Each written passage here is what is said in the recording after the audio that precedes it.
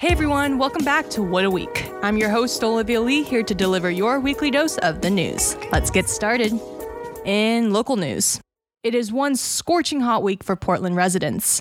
The Pacific Northwest is currently experiencing a record-breaking heat wave, with an all-time high of 112 degrees Fahrenheit reported as of this past Sunday in Portland, Oregon.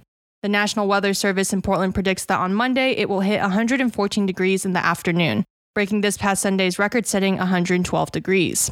Sunday's high had broken the 108-degree record set Saturday, which broke the previous high of 107 first set in 1965. Along the West Coast, more than 20 million people are under a heat warning or advisory from the Canadian border to the Mexican border. The TriMet this past Sunday shut down all MAX lines until Tuesday after record-high temperatures began disrupting the light rail service. Portland's record-setting temperatures strained the power grid and overhead wires delivering electricity to the MAX, a system built to run in conditions as high as 110 degrees. TriMet said mechanical issues caused by the heat wave disrupted MAX blue, green, red, and yellow lines earlier Sunday, and high temperatures forecasted through Tuesday morning would put MAX trains at risk of more disruptions. In state news, last Friday, Oregon Governor Kate Brown announced that the state will reopen by no later than Wednesday, June 30th. Brown's new executive order will lift all state COVID-19 health and safety restrictions, including the statewide mask mandate, physical distancing requirements, and capacity limits when Oregon reaches a 70% first dose vaccination rate for adults or by June 30th, whichever comes sooner. Under the new recovery order, masks will no longer be required statewide, but they still will be required in some places under federal guidance, including airports, public transportation, and healthcare settings. In national news, Derek Chauvin, the former police officer who killed George Floyd on a Minneapolis street last year, was sentenced last Friday to 22 and a half years in prison. Under Minnesota law, Chauvin will have to serve 2/3 of his sentence or 15 years, and he will be eligible for supervised release for the remaining 7.5 years. The sentence exceeds the Minnesota sentencing guideline range of 10 years and 8 months to 15 years for the crime. Floyd's death last year has since sparked massive protests across the nation over police brutality.